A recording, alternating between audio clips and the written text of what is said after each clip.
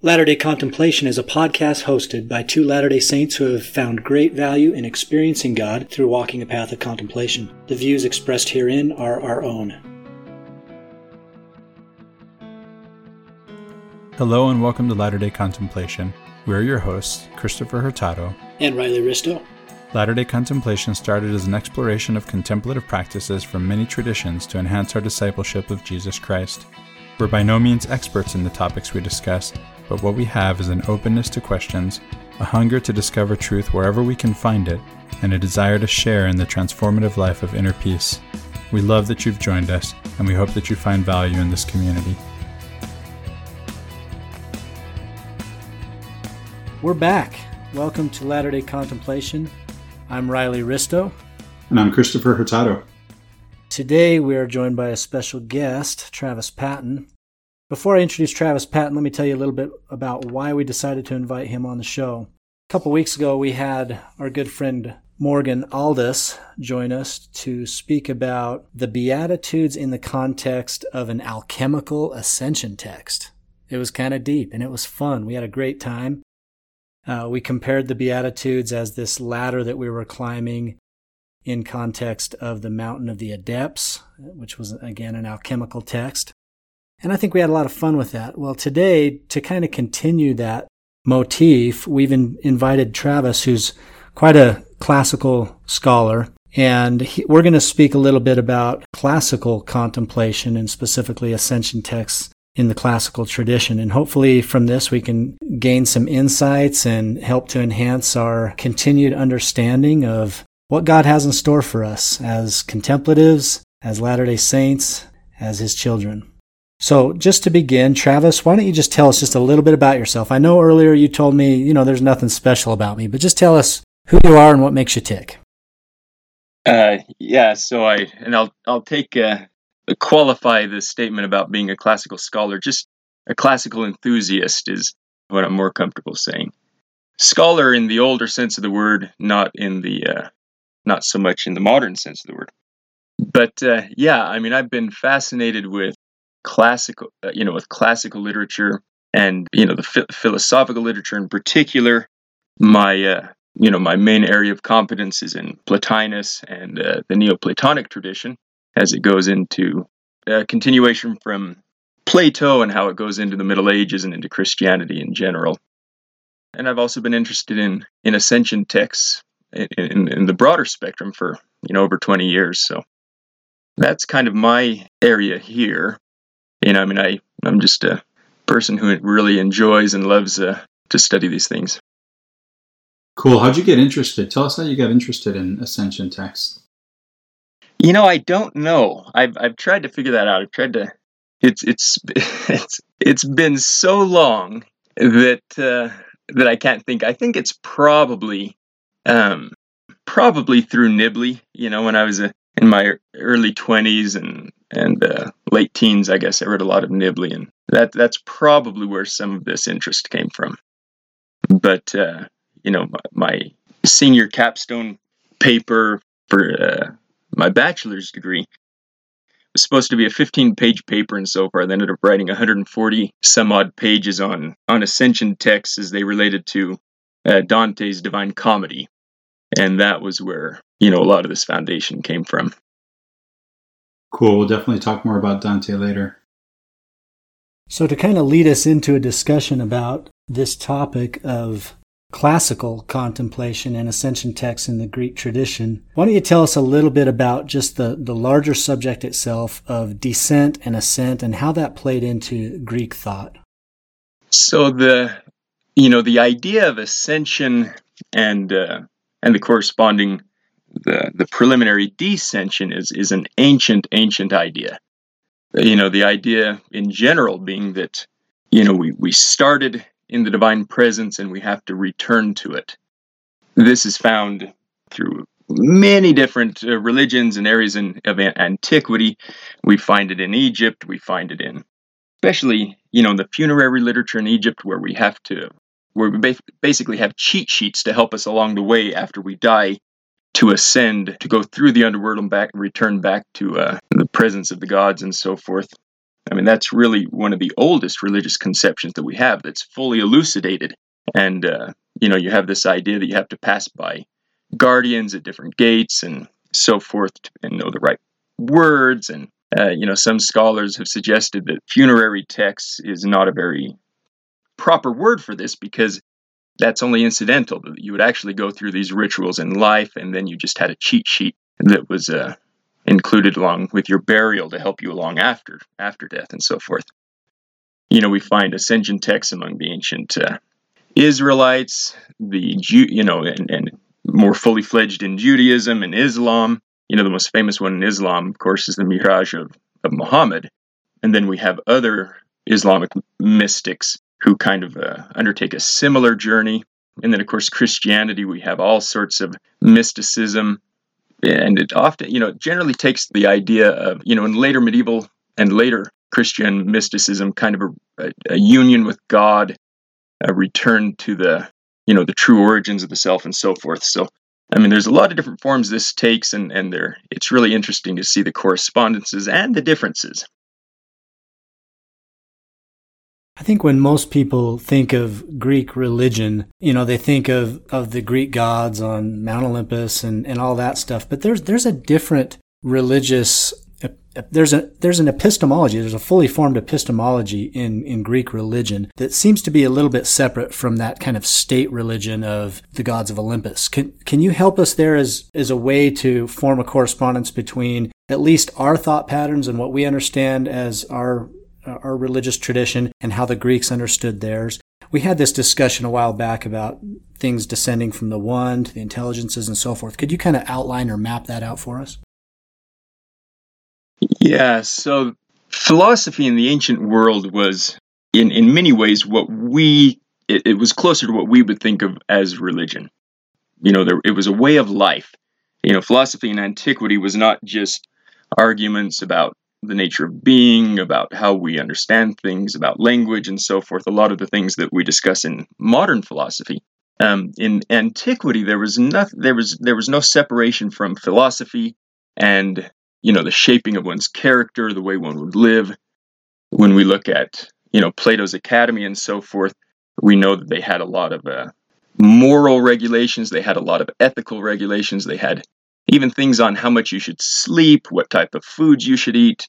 And then even the way that they studied the dialogues, Plato's dialogues, they had to do that in a specific order, culminating in the symposium. And so everything was a preparation to shape one's character. And when we really get into the spiritual experiences of the Greeks, we see how tied up they are in philosophy, how the goal of philosophy for many of the ancient Greeks really was a sort of knowledge of God.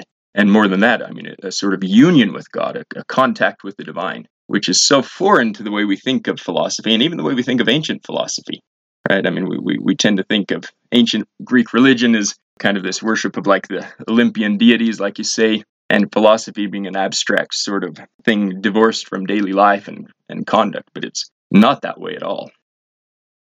Yeah, in reality, the abstraction of philosophy, as you call it, is a medieval phenomenon, right? It's having everything to do with Christianity. It's after the advent of Christianity that happens. And at the same time, like you say, ancient philosophy is like religion today. Ancient religion is more about the relationship between man and the state, right? So it's more like, I don't know, like what some people think of as patriotism today. Would you agree? Yeah, I mean, yes, yeah, very much so, especially under the Romans. Under the Roman Empire, you had a very stark division between, the public religion and then, personal devotion and so forth, the things that went on in the home and everything. But the religion that we think of among the Romans in particular was, state devotion. And the Romans were very encompassing and embracing of all sorts of religious beliefs and practices as long as you recognized the emperor and the Roman gods. That's why the Jews got in so much trouble, because, the Romans were happy to let the Jews worship however they wanted, as long as they would also worship, the gods of the Roman state. And the Jews refused to do that. And that's what, of course, led to their ultimate quashing by the Romans and so forth. So yeah, there is a big divide there. So the religion of, well, the philosophy of the Romans, which is more like religion today, was Stoicism predominantly, right? That's something we talked about in our last episode a little bit. Stoicism, maybe there was some competing Epicureanism and other ideas. So philosophy is what gives people sort of a way of life, right? That it gives you the instructions or the answers to the big questions, so to speak, and instructions for how to live your life, morality. Most especially the Romans really didn't care much for, the Roman philosophers didn't care much for the physics and the, what we would call metaphysics or the epistemology of philosophy. Really, it was ethics that they cared about. Yeah, and that was, Roman society was highly organized and systematic and rigid, and so those sort of things appealed to the Roman mind, right? I mean, the Middle Ages got their Greek philosophy through the Romans, through Cicero, through Seneca, and so forth, and it was only mildly influential. Obviously, it shaped Western philosophy quite a bit, in Western Christianity, but it was only when the West came in contact with the original Greek sources that we really saw huge spurts of creativity among theology and philosophy in the West. And going back to an earlier point that you brought out about the abstractions, there was a lot of abstract thought in ancient religion, but it was always practical, if that makes sense. Plato, for example, they studied mathematics. And the idea was not to have any practical applications come out of this, but to teach the mind to deal in abstractions so that you could then look at the world in an abstract way and then interiorize abstractions so that you can then separate yourself from physical connections and relationships, be able to withdraw yourself into the richness of the mind, and then from there on go in deeper into, contemplation. Right? I mean, contemplation is based on abstraction to a large extent. So abstract thought and argument for the sake of it was never the goal of ancient philosophy. So what would you say, Travis, to the Latter-day Saint listener who, when you say separating from the physical, and you talk about the Middle Ages and the influence of Greek philosophy on theology, to the Latter-day Saint who might be wary of a conversation about philosophy when it comes to the whole idea of the philosophies of men as opposed to Scripture? So, yeah, there's... And even with the idea that somehow maybe even the great apostasy, the corruption of religion comes because of philosophy. Yeah, so that is a very good question, because there is an interesting tension here in that Neoplatonism, in its sort of doctrinal and dogmatic sense, is completely antithetical to Joseph Smith's conception of God. For Joseph Smith, what he did with religion and with our view of God was bring it down to a very concrete image, right? We have a personal God that's in the same human form as us, and we can comprehend him because he's like us, right? And the God of the Neoplatonists is indescribable. You have this idea of negative theology or apophaticism, which is the closer you get to understanding God, the more you just have to negate his attributes. So you can start by describing God, but as you really get to understand God and you really get close to an understanding of him, all you can start saying is he is not this and he is not that. He is not confined by these. He's not limited. He's not defined, until finally all you can say about him is he's the good, he's the pure, he's the, the beautiful, or finally just the one. That's all you can say of him. That seems kind of antithetical and kind of disturbing to us, and it should be in a way, because it's when you start building a philosophy, a theology around it, then pretty soon you make God so divorced from our own understanding that it makes it hard for somebody to get a close connection to God. However, that's not how the ancient Greeks saw it, because they had a system for getting close to God in a way that made that relevant. Well, now we come to the good stuff, right? Let's go into that. Yeah, so maybe we start, because we're talking about ascension and descension texts. So, at least that's kind of our jumping off point here. So if we're talking about ascension and descension texts, we can look at it in two different ways. We can look on the macro or the large scale, and then we can look at the micro scale. All right, so let's talk about the macro scale, how this works on a sort of cosmic level. Plato starts us out on this path by separating the world that we know from the world of the ideas or the forms. Right? Plato's famous theory of the forms, which is basically the idea that everything exists in a pure, true state on another spiritual level. We look at a table and we can recognize this as a table no matter how different the table may be, because we recognize somehow innately there's this overarching form of a table. So no matter how things change on this earth, we can still have knowledge of them because there's an original template that exists on another level. And so Plato in the Symposium tells us how we can actually ascend to that level. And he's taught this by this mysterious woman called Diotima. And she's teaching him the secrets of love. And one of the things that she does is expands the desire of love to really be desire. And what happens is you take your desires and you sort of broaden them out. So you start by loving a single person, and you see the beauty in that person, and then you start to expand that. You can see the beauty in bodies, and then you get beyond the physical, and you start to be able to recognize the beauty in ideas, in laws, in philosophies, and you start engendering these beautiful discourses as you speak with people that you love.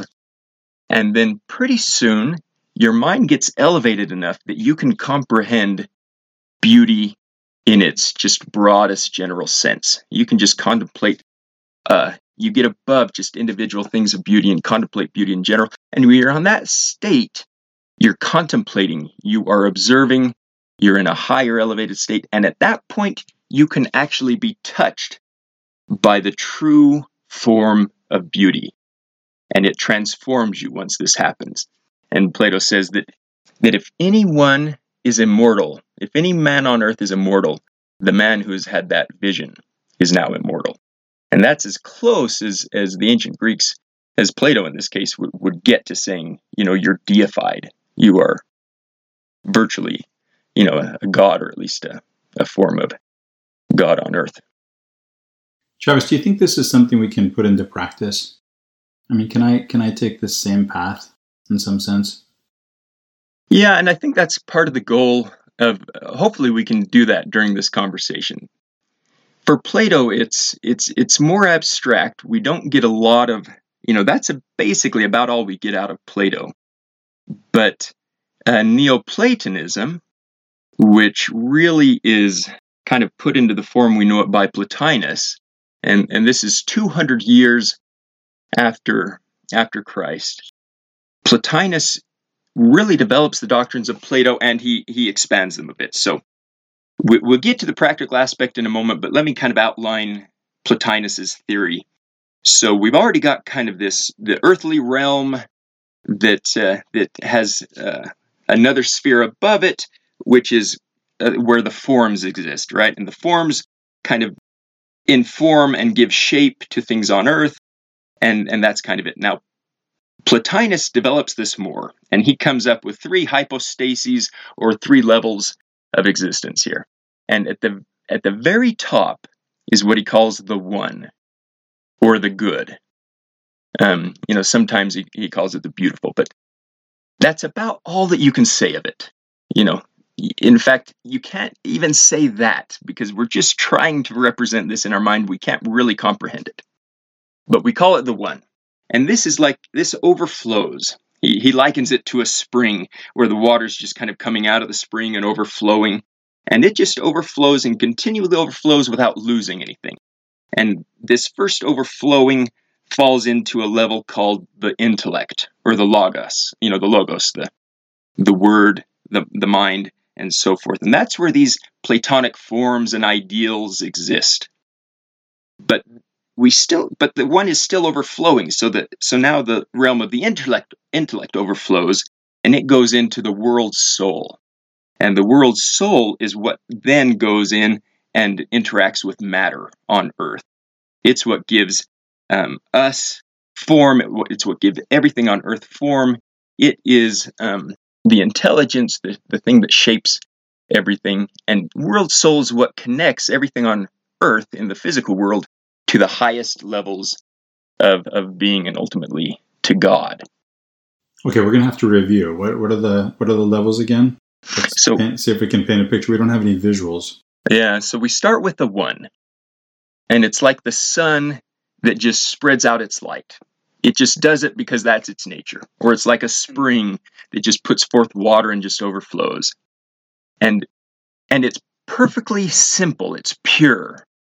I'm reminded of, so Aquinas, when he's got a section on the simplicity of God, right? And when he's talking about simplicity, this is what he's saying. It's pure, it's unmixed. There's the old lady who said, I'm going to read some Aquinas, and I'll start with something easy, the simplicity of God. By the time she finished a couple paragraphs, she said, well, if this is his simplicity, I don't want to know anything about his complexity. All right, that's as far as she got. So you have this purity, simplicity. There's nothing mixed with God. But as it overflows, then it starts separating into different rivers, into different channels, and that's how multiplicity comes about. That's how we can have a single unity at the very top of the chain, and multiplicity, a lot of different things going on at the bottom, just because these rays and so forth overflow and expand, and then they start separating out into ideas. So we have the one at the top, then we have the intellectual realm, and then we have the world soul. And the world soul is what mixes with matter on earth and gives it form and intelligence and all that sort of stuff. So that, in broadly speaking, is the descent. When we're talking about ascension and descension texts, or anabasis and catabasis, this is the descent of the soul into the world.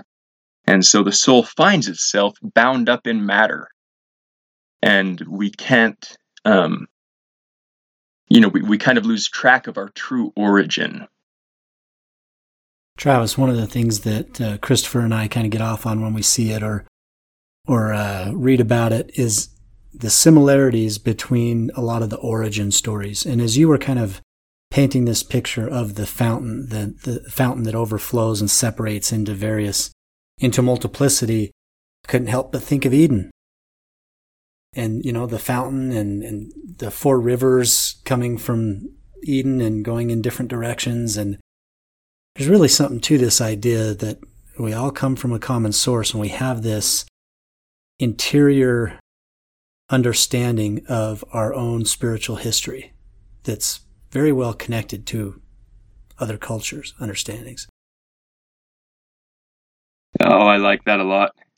Yeah, I think that's a great analogy. I mean, a great similarity. Yeah, I was thinking about too, when you talk about three hypostases and when you talk about the one, I think of God. When you said the logos, right? This is the word that's used in the Greek New Testament for the Christ. There's something there too, right? Yeah, and now that's an interesting observation, because we really have a trinity there in a way, don't we? I mean, we have the one, which we would call, God.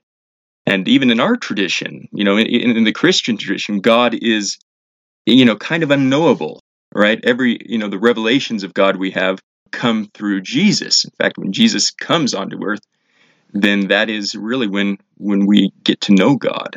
Otherwise, he's somewhat unknowable. And then so we have this kind of form of God. And then when Jesus leaves, he says, I'm going to send you the Comforter. And the Comforter, or the idea of the light of Christ that permeates everything. And in fact, if we go to D&C, 88, which is just, the olive leaf plucked from the tree of paradise, the Lord's message to us, was how Joseph Smith described this section. So I'm going to start in verse 6 and read a little bit if I can here. He that ascended up on high is also he that descended below all things, and that he comprehended all things, that he might be in all and through all things the light of truth, which truth shineth. This is the light of Christ, as also he is in the sun, and the light of the sun, and the power thereof by which it was made, and then of course in the moon, and the stars, and the earth. And the light which shineth, in verse 11, which giveth you light, is through him who enlighteneth your eyes, which is the same light that quickeneth your understandings, which light proceedeth forth from the presence of God to fill the immensity of space. The light which is in all things, which giveth life to all things, which is the law by which all things are governed, even the power of God who sitteth upon his throne, who is in the bosom of eternity, who is in the midst of all things. I mean, that is very much a description of this world soul, according to Platonism, which is, originally emanates from God, but it's what fills the earth and gives everything form and intelligence and life and so forth. Another thing that came to my mind as you were talking about the unity and how maybe the abstract nature of it might be, a turnoff to us, or it's at least something that's hard to relate to in our world of diversity and of duality, right? In our world of duality, I wonder if we can relate that unity of the one to what we think of as the pre-fall paradise, right? That being in the presence of God and being one with God. And can we get back there? And do these texts have something to say to us about how we might make our way back to God and back into that unity with him?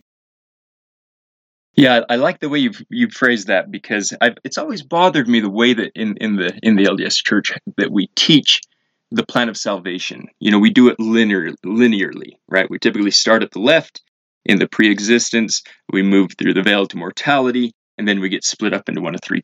We go to the spirit world and then go to one of three kingdoms. When it's not, I don't think it's thought of it best in that way. I like the idea that it's a descent and it's an ascent. Right, we started with God, and then we come to earth, and then we return to God. All right, we come to be tried and tested to see if we'll be true to Him, if we'll follow what we're supposed to. But it's and that's in its very simplest form, right? But we also know that we're here to be prepared to meet Him. I mean, it literally what we do on earth prepares us for the reunion with Him. D&C 88 says basically that, the degree of glory that you get on earth is the same glory that you will receive when you go to heaven, but in its fullness. And this is what the Apostle Paul was teaching in Corinthians when he's talking about the resurrection. First, he says, there are bodies celestial, there are bodies terrestrial, and then Joseph Smith adds telestial. So also is the resurrection, right? He's saying that on earth you have these types of bodies. And that's what Joseph Smith expands in D&C 88, that we actually are getting the glory that we will receive in its fullness right now. And so how do we do that? Well, that's the point of, that's a point of religion. And really, as D&C 88 also tells us, we are supposed to purify ourselves to see God's face, so that we are then prepared to see Him when we die. And that is the exact philosophy behind the spiritual discipline of the ancient Platonic school of thought, that you have to prepare to die during this life. And the way you do it is you make this ascent. You re-achieve connection with the one through your spiritual practices, so that then when you die, you are ready and your soul just becomes reunited with the one again, because you've already done it. So this is the idea of philosophy as preparation for death, right? Yeah. A couple of things came to my mind as I was listening to you. One is when you said tried and tested, these occur for me as alchemy-related terms. And so I would refer our listeners back to those 2 episodes on alchemy that we recorded with our guest Morgan Aldis, with our good friend Morgan Aldis. And the other thing that you said that really turned me on is when you said now, here and now. You know, Joseph Smith told us that the whole purpose of our existence is happiness. And he gives a very clear sense that is not just somewhere else and hereafter, but here and now, that this is where the action is. We know that the earth will be renewed and receive its paradisiacal glory. So why are we looking for an exit, is my question. And I think we can relate this back to this conversation, especially in terms of Plotinus, in terms of what we might be able to better relate to as Latter-day Saints and what we might maybe relate to less, but still, we're looking for our way back to maybe not necessarily a physical place, but maybe this isn't about metaphysics. Maybe it's about epistemology. Maybe what we're looking to is a realization of who and what we are and where we are. And so it starts with where we are. And if I may jump in too and maybe try to form this into a question, what I think Chris is saying, from what I understand, and from our previous conversations, is that, matter without form is chaos. That was something that you said in our previous conversation. Until it's enlivened by the soul. And the world soul is this thing that connects all beings with the one. And so from a contemplative point of view, we start to see the one in all enlivened things, in all formation, in all form and being, as having the influence of God upon us. I'm struck by that connection of the world soul as the thing that connects us with the one, because both Christopher and I are very nature focused. We love to be outdoors. We love to feel that connection with God's creation, because we feel like in doing so we're experiencing God himself. So is there any connection between, in your mind or in the classical sense, the world soul as a spiritual connection with the one, and its interplay with the physical elements, all beings, all creation? Yeah, definitely. When, in the first verse of Genesis, right, where it says, and the world was empty and void, it's tohu vabohu, right? And then you have this veruach merehefet al pnei hamayim, right?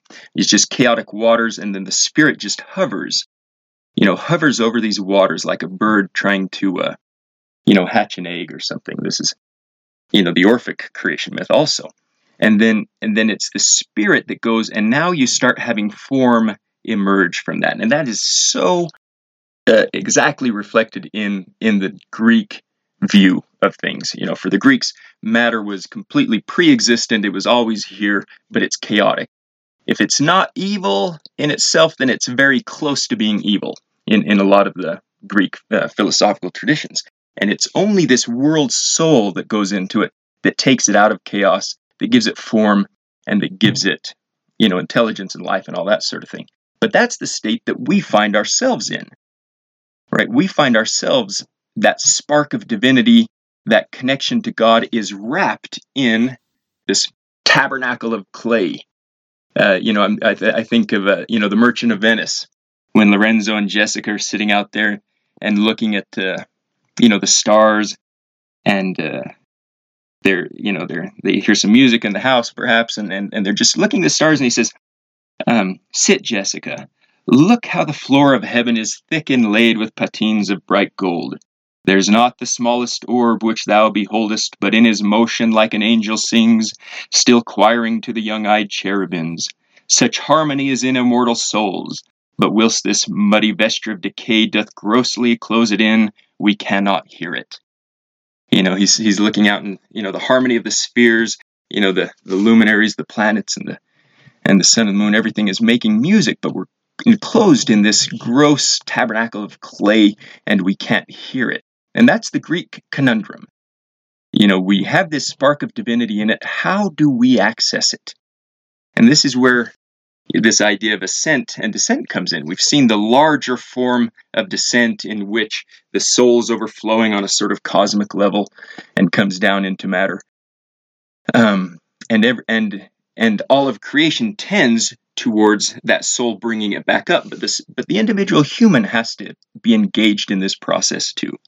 So philosophers were the ones who recognized this and recognized that they had to go beyond what the physical world showed and what the cares of everyday life presented to them, and go within themselves to touch that divine spark and get, kind of push through this mortal tabernacle, all the physical things of the body, cares of the world, the distractions in particular, and be able to focus your mind so deeply that you can go into yourself and you almost descend into yourself. You fall into yourself.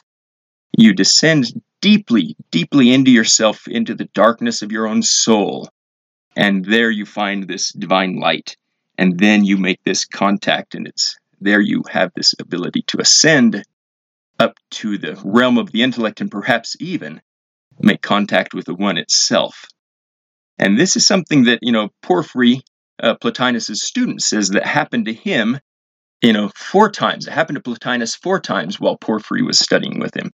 So it's not something that is a constant state. It's not something that's easily attained. Bernard of Clairvaux describes it as rara ora parva mora. It's a rare thing, and it lasts it's a passing thing. You have these brilliant flashes of connection with the one, with the divine love and light and so forth. But the thing is, once you have that experience, it completely transforms you, and you understand why God is called love, why that is the defining characteristic of him, and you can no longer treat other people the same, and you can no longer see other people the same, and you can no longer live your life the same way, unless the cares of the world pull you back so much again that you forget that moment. But once you have it, you have to cling on to it. So those moments, those here and now moments, that's what I'm talking about. That those are experiences that we can have.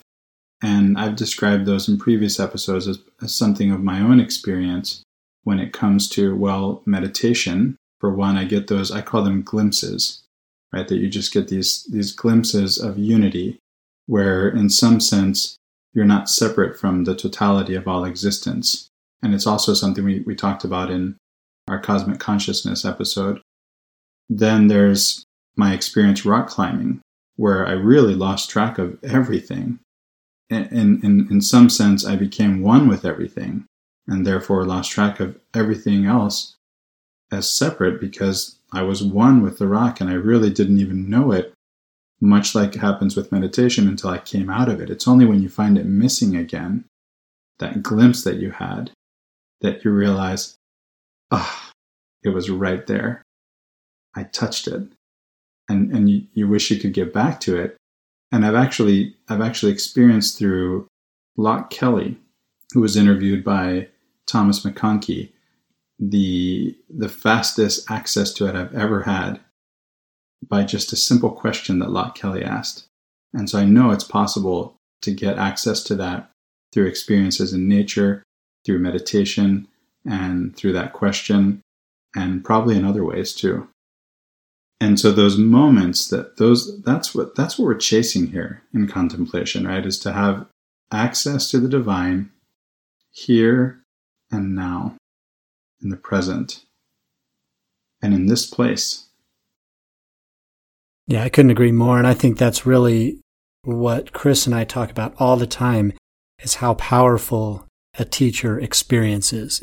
And these minute passing experiences can have such an effect on you as to transform you completely in a moment.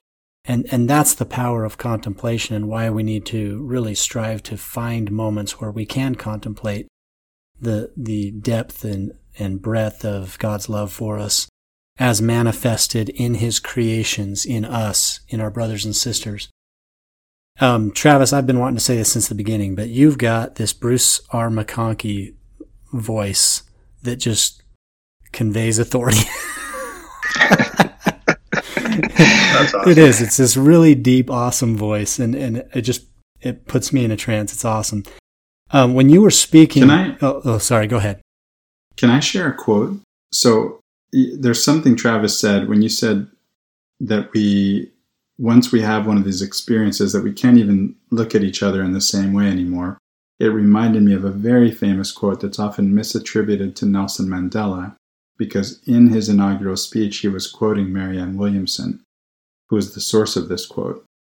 And it reads, "Our deepest fear is not that we are inadequate. Our deepest fear is that we are powerful beyond measure.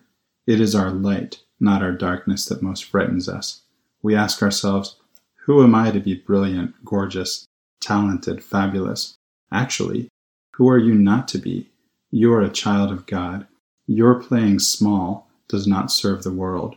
There's nothing enlightened about shrinking so that other people won't feel insecure around you. We're all meant to shine as children do. We were born to make manifest the glory of God that is within us. It's not just in some of us. It's in everyone. And as we let our own light shine, we unconsciously give other people permission to do the same. As we are liberated from our own fear, our presence automatically liberates others." And now that I read that, I realize it's not even the quote that I meant to share, and it still fits.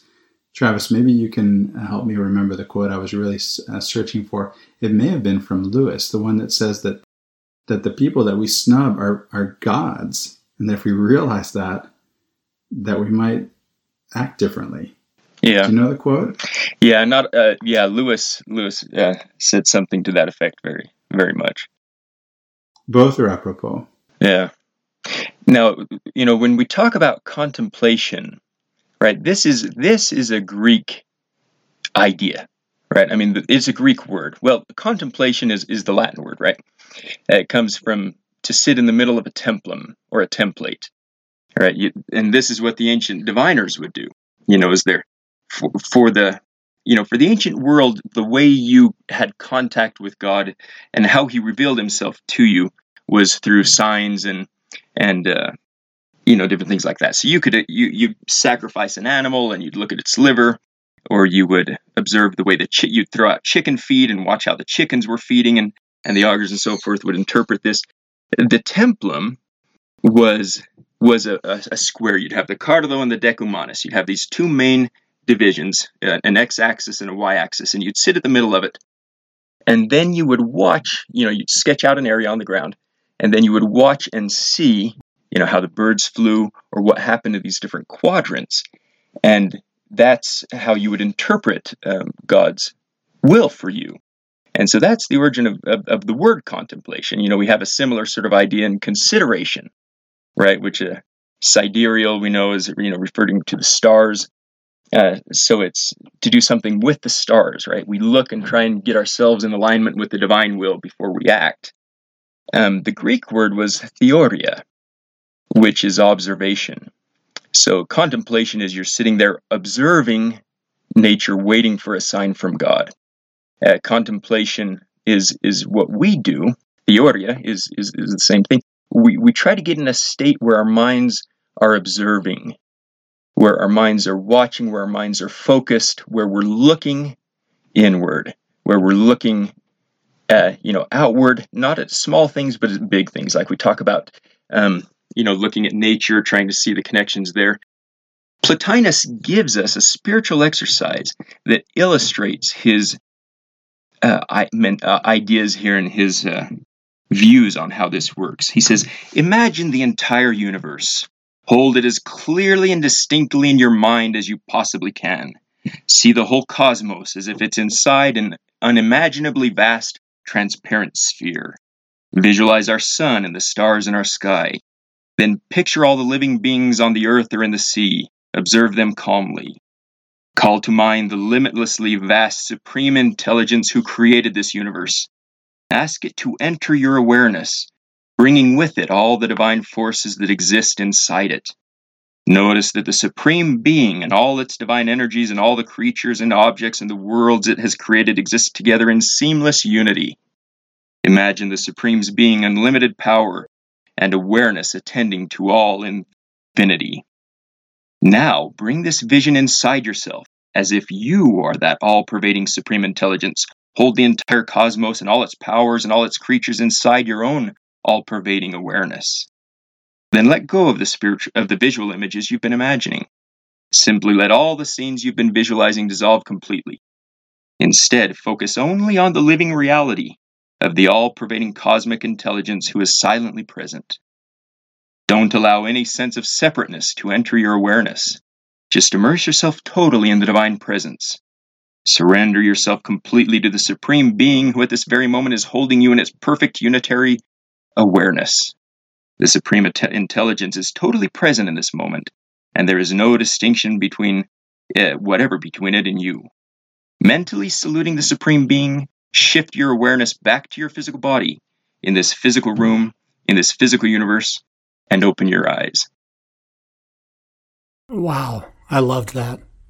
Boy, that may as well have been a guided meditation. I caught my breath. Yeah, I think if you had been reading it as a guided meditation, you would have taken it slower. I realized that wasn't your intention. I might have to record that and upload it with the podcast. That's incredible.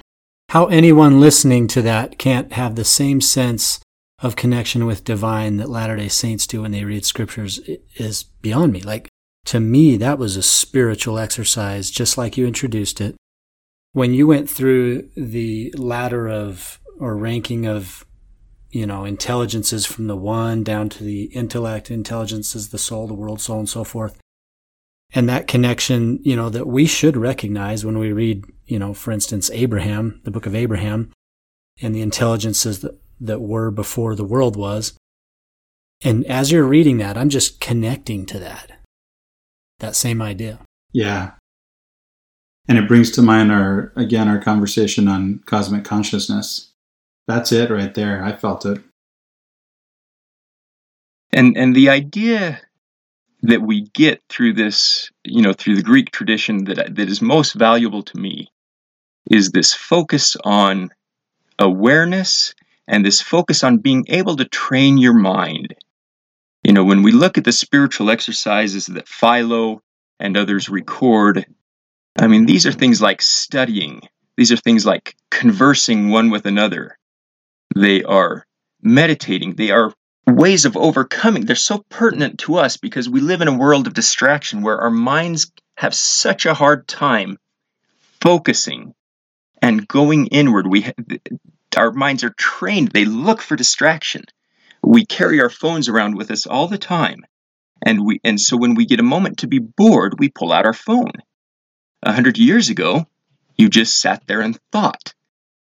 You would maybe read a book, and a book's completely different because it's going to have an extended argument. You can pause and still let your mind go and let it wander, and it provokes thought, which is not what happens when we pick up our phone.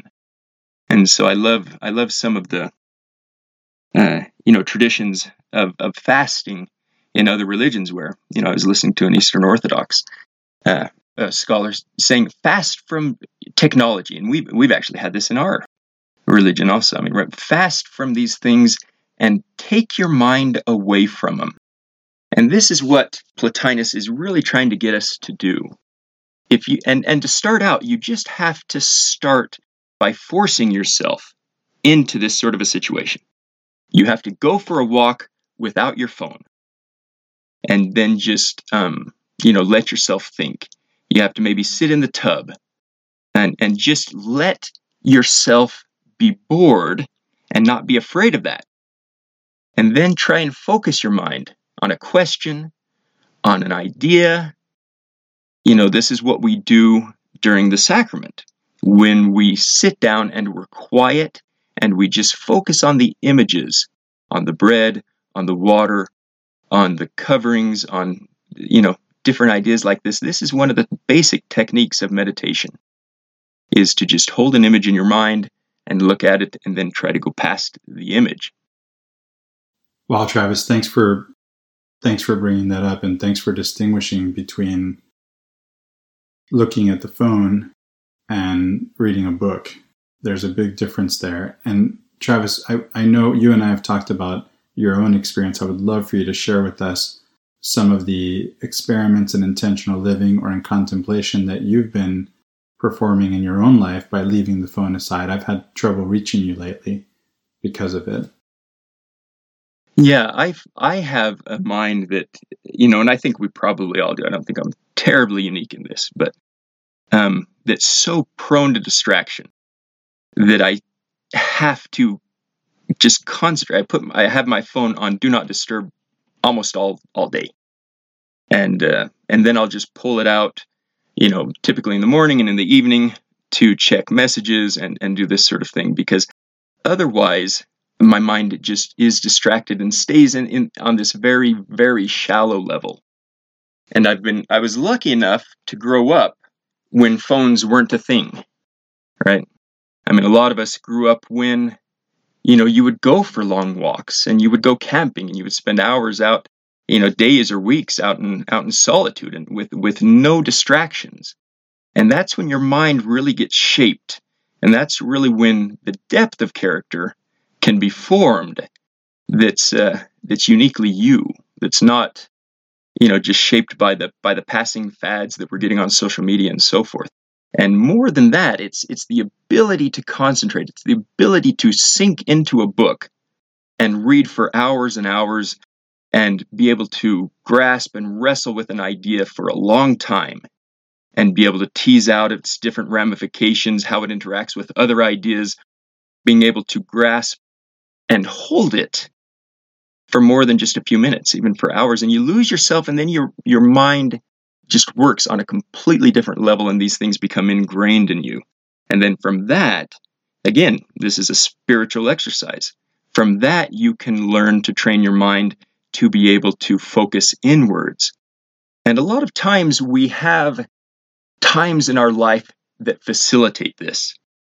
When you are thrown to your knees in prayer, that's when you really have the opportunity to seek and to learn and to focus and to go inwards and to try and connect to God. As Neal A. Maxwell said, the extremity of man is the opportunity of God. A lot of times we need these situations that we desire something, we want something that helps us. We can sit down and do more than a perfunctory prayer. We can sit down there and plead and use all of our mental energy, all of our focus, and look towards God, and that's when God can touch us. The Doctrine and Covenants tells us, reach out to me when I'm reaching out to you.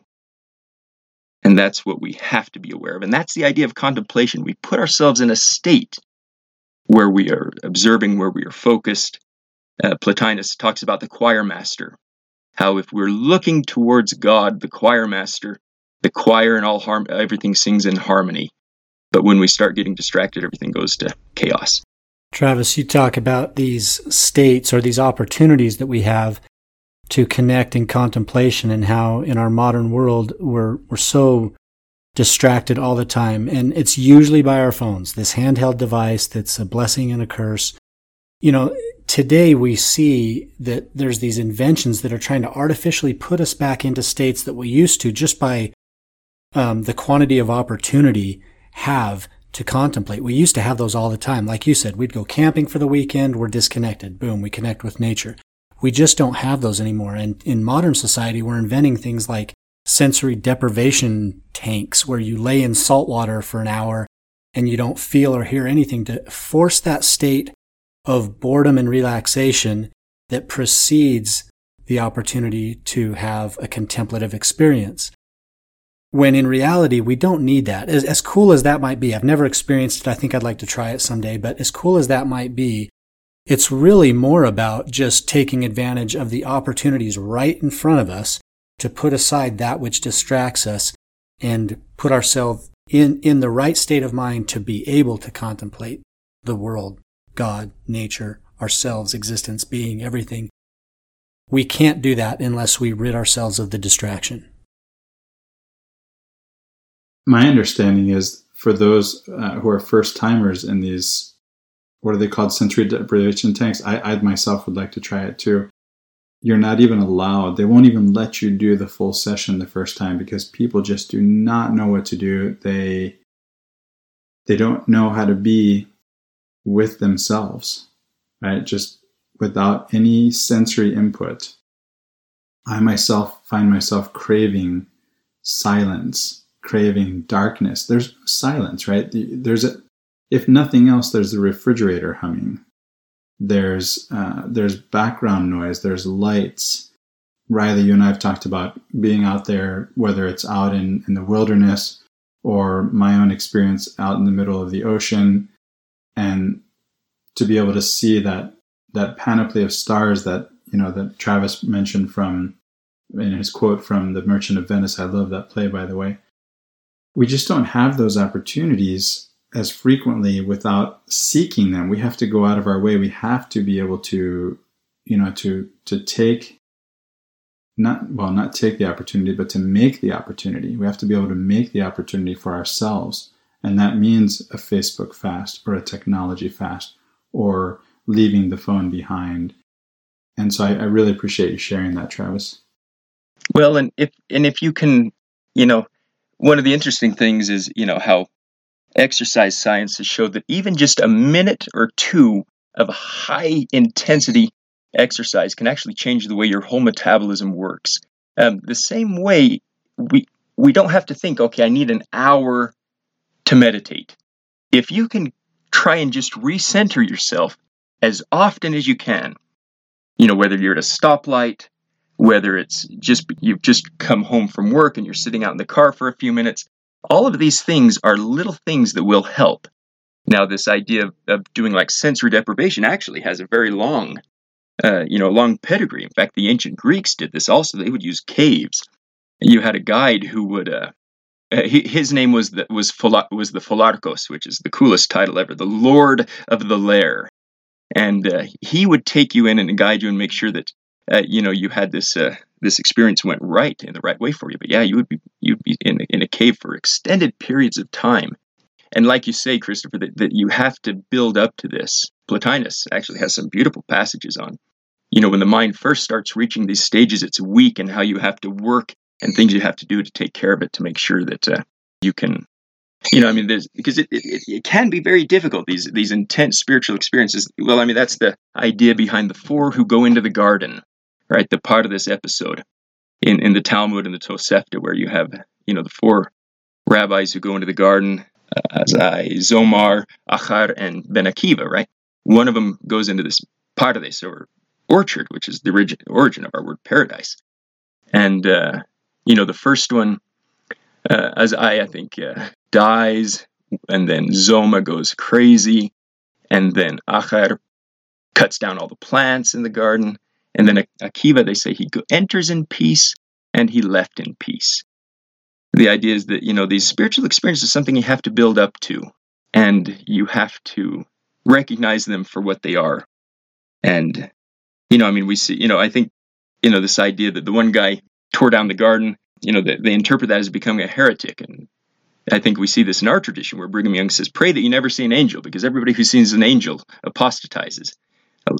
Sometimes these spiritual experiences can be overwhelming, but if we build up to them, and if we take the time and realize that our life, that religion should not be, a set of exercises that we do for the sake of the exercises themselves, right? If we follow the commandments for the sake of the commandments without seeing what they're pointing towards, if we're taking sins out of our life, but not realizing the point of that, all we're doing is like taking a lamp and we're just polishing the globe of the lamp until it's pure and shiny without ever lighting the lamp and making it so that the light can flow out and illuminate things. And that's what we have to do with our life, and realize that that's the point of it, that we are here to purify ourselves in order to be filled with light. And I think the whole summary of Plotinus and the ancient Greek tradition can be summed up again in the Doctrine and Covenants, where it says, the eye single to the glory of God comprehends all things. That when we focus and when we have our mind set on God and the ways of God, then that's when we get true enlightenment, and that's when our actual psyche, our body, everything changes once you can reach these contemplative states. Your body chemistry changes, and it transforms your whole life, and the way you see other people and the way you interact on a daily level with all the experiences you have. That reminds me of a quote from Joseph Smith that I know we wanted to share. But before we go into that, I want to bring us back to that moment where you said that we can start small, right? That it really starts with, a friend of mine taught me, any one breath that you focus on is a meditation. My meditation practice every morning is 20 minutes.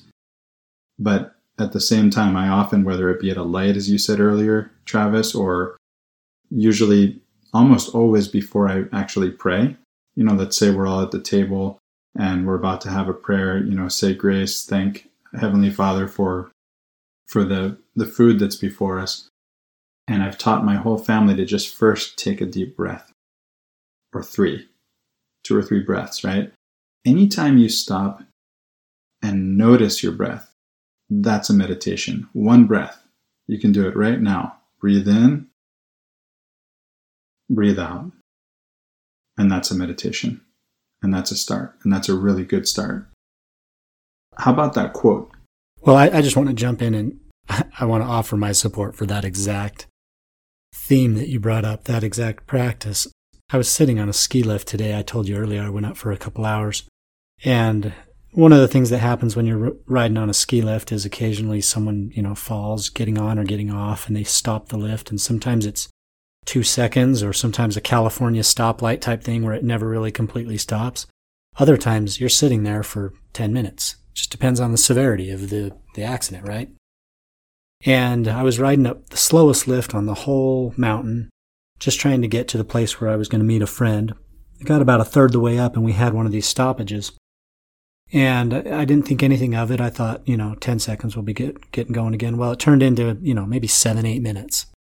And about halfway through that, I realized this is a gift. I'm on the lift with a couple other people. It was a 4-chair, and they were kind of on one end and I was on the other. But nevertheless, they weren't talking and I wasn't talking, and I thought, this is a gift. And so I did exactly as Christopher outlined, and I just started bringing intention to my breathing. And 1 breath turned into 4, turned into 30, turned into about 3 minutes of just deep, intentional, intense breathing and attention and observation. It was pure contemplation. I was awake to bird sounds. I could feel the subtle bouncing of the chair in the breeze. I could hear the scrub oak branches rubbing together. I could hear the breathing of the people that were riding up with me. And it was awesome. It reset everything for me for the day, to the point now where I became aware of everything going on around me for the next few hours. And it was an incredible experience. And it lasted all of 3 minutes. So you don't need 20 minutes. You don't need an hour. You don't need days of contemplation to figure this out. A single breath, as Christopher said, can be a meditation. Just before we started recording, I found myself out of sorts after just sort of a misunderstanding with my teenagers.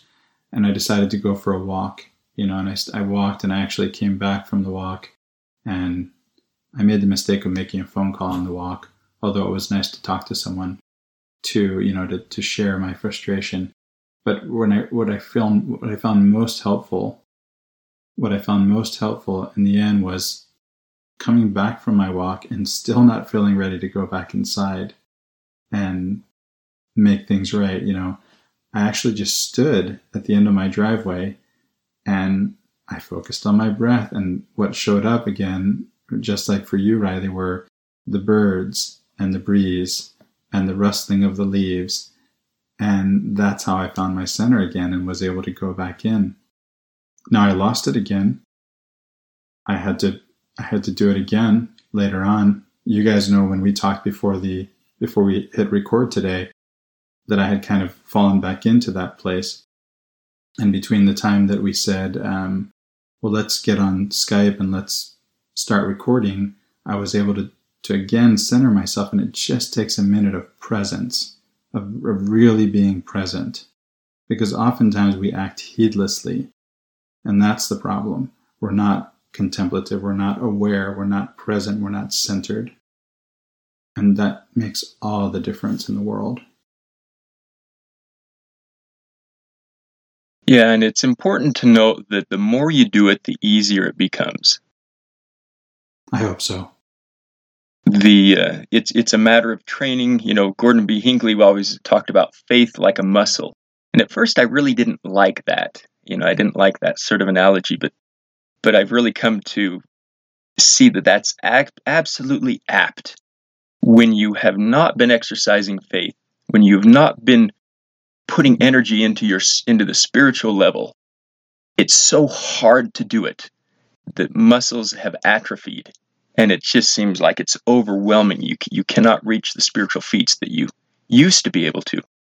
And so you have to just start working out. You have to just start taking control of your mind, taking control of your whole body. And there's some ways that help. So in psychology, with certain types of mental illness, they'll tell you to take a raisin and put it in your mouth and then just roll the raisin around on your tongue and see how it feels, and just think about that. You're getting the texture, you're getting the flavor, it's something to focus and center on. I shoot competitively, which is actually a very Zen sort of exercise. And a friend of mine who's an Olympic shooter told me, he says that during a match, when he needs to center, he'll pull out, if he's shooting air guns, then he'll pull out a pellet and he'll just kind of rub it in his fingers and look at it and try to observe all the little nicks and things going on. Or pull out his pocket knife and look at the kind of chips and things it's got. It's something to just focus your mind and help you get centered again. And these physical things can be real aids. I mean, we see this with the trajectory of Joseph Smith's spirituality. Where at the beginning he utilized seer stones, Urim and Thummim, that sort of thing, very much more towards the beginning of his prophetic career than he did towards the end. And anything to build up this sort of focus and locus of attention is important, and whatever it takes.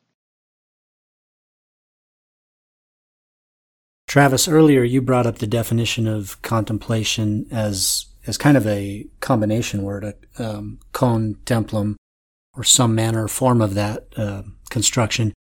And you had a quote from Plotinus you wanted to share kind of related to that. Why don't you go ahead and do that now? Yeah, so the very end of the Enneads, which is Plotinus's work, it's put together by a student, but it's what we have of him. He's talking about, the person who has had this vision. And he says, you're not actually having a vision, you're recognizing a unity. He says, he has become the unity, nothing within him or without, inducing any diversity. No movement now, no passion, no outlooking desire. Once this ascent is achieved, reasoning is in abeyance, and all intellection, and even, to dare the word, the very self. Caught away, filled with God, he has in perfect stillness attained isolation. All the being calmed, he turns neither to this side nor to that, not even inwards to himself. Utterly resting, he has become very rest. He belongs no longer to the order of the beautiful, he has risen beyond beauty. He has overpassed even the choir of the virtues. He is like one who, having penetrated the inner sanctuary, leaves the temple images behind him, though these become once more first objects of regard when he leaves the holies. And then he ends, this is the life of gods, and of the godlike and blessed among men, liberation from alien things that beset us here, a life taking not pleasure in the things of the earth, but in the flight of the alone to the alone. And I find that temple imagery, that sanctuary where you're contemplating images and so forth, and then you go into this state where you leave all that behind, and that's so much what we have in the temple. We know that when we need recentering, when we need to get better focus, we can go to the temple, and we do this ritual that focuses on drawing our minds to physical things, physical touches, symbols and so forth, and then we go beyond these to the meaning of them, And then we pass through the veil and go into the celestial room where we're just alone with God. It's silent, we're praying, we're meditating, and we're able to take what we've learned. And again, the temple itself is a representation of a descent into the world and an ascent back to God. And we reenact that, and it gives us a way to focus and achieve this sort of meditation in a really beautiful and meaningful way. So, Travis, would you agree with this idea that the temple is sort of a mental map? It's not the end all by itself, but it's sort of a mental map on how we take this same process of descent and ascent and apply it into our individual lives. So where we have the templum as a physical artifice, a building, the house of God, in contemplation, that's a very individual practice. It's very interior. And the temple becomes the sacred space within each of us, within the heart. And so when we retreat into the temple, we retreat into this inner sanctuary, and it's the contemplator's temple of the heart that sort of corresponds to that physical building and the things that we do within it. And it's within that interior of the heart that the messages of the God, the Spirit, are really observed by us and interpreted within. And we do the same thing when we go out into nature. That's a sort of a temple too, and we're observing the elements and the occurrences within that sacred space. So how would you relate those two experiences of being within the physical building of the temple and then perhaps experiencing contemplation as an individual spiritual practice? Yeah, the temple is the place where God resides. That's the way we think of it. And when the New Testament, when we're told our body is a temple, then we're really supposed to think of it the same way, right? This is the housing that we go inside of to communicate with God. Right? We recreate in the temple. We recreate our journey through the fall. We're told to imagine ourselves as Adam and Eve as we go through this. And we act this out and we interiorize this. And so we do this in the temple. And so we can take this out of the temple and realize that our body is a temple and that we have to go inside. It's the old Zen saying that a house is made of wood and bricks, but we live in the emptiness. We live in the space inside. And that's what we're looking for here, is to bring this inside and be able to go inside ourselves and communicate with God and be able to withdraw from the cares of the world, which again we talk about with the temple, right? We leave the outside world behind and we go in to commune with God. And as we do that, we learn to be able to do that on our own, also inside of our own, inside of our own bodies, going, communicating our souls with God. Travis, the line that you finish with of the flight of the alone to the alone reminded me of the end of the Divine Comedy, right? Of Dante. Yeah, what would you say something about that? Yeah, boy, the Divine Comedy is huge, and maybe that's a topic, to get into another day. But we do see in the Divine Comedy, this descent and then ascent, right? He goes through hell and he comes up and he becomes a new person. And again, this is what happens in the temple. This is going back to another idea that we didn't really address here. In the temple, you go to the basement of the temple and you have the baptistry, right, where you descend underground and you have an image of dying, right, and then you come up as a new person. And not just underground, but into the waters, the waters that are the same waters that we see in Genesis, right, into chaos.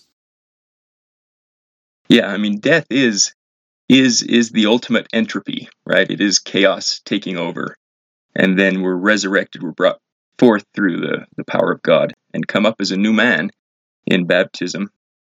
And so that's where the temple begins, right? That's the first ordinance that culminates in the in the highest ordinance, in which we're united in a union that lets us become, close to God. And I love how we do it in the church, where we have communal gatherings that let us come together and still be on your own, this to contemplate God. The sacrament is this way, where everybody comes together, and it helps to have everybody there because we have an organization, a ritual, and but then during the time that the sacrament prayer is being uttered and the sacrament's being passed, we're completely silent. We withdraw into our own minds, and the same in the temple, right? We have a communal sort of ritual, and where we're all joined in this, and then we go into the presence of God and are alone with Him. And I think that's a pattern for how we can live our lives. Well, that seems like a great place to stop, guys. Having mentioned the temple and talked about the inner sanctuary and how we can kind of develop our own contemplative practice within as a mirror of the temple. Travis, we really appreciate you coming on and sharing your perspective about classical contemplation, and we look forward to having you again. Really appreciate your time. Thanks for being here. It's been a pleasure. Thanks for having me. So for Latter-day Contemplation, I'm Riley Risto. And I'm Christopher Hurtado. Have a great week, everyone.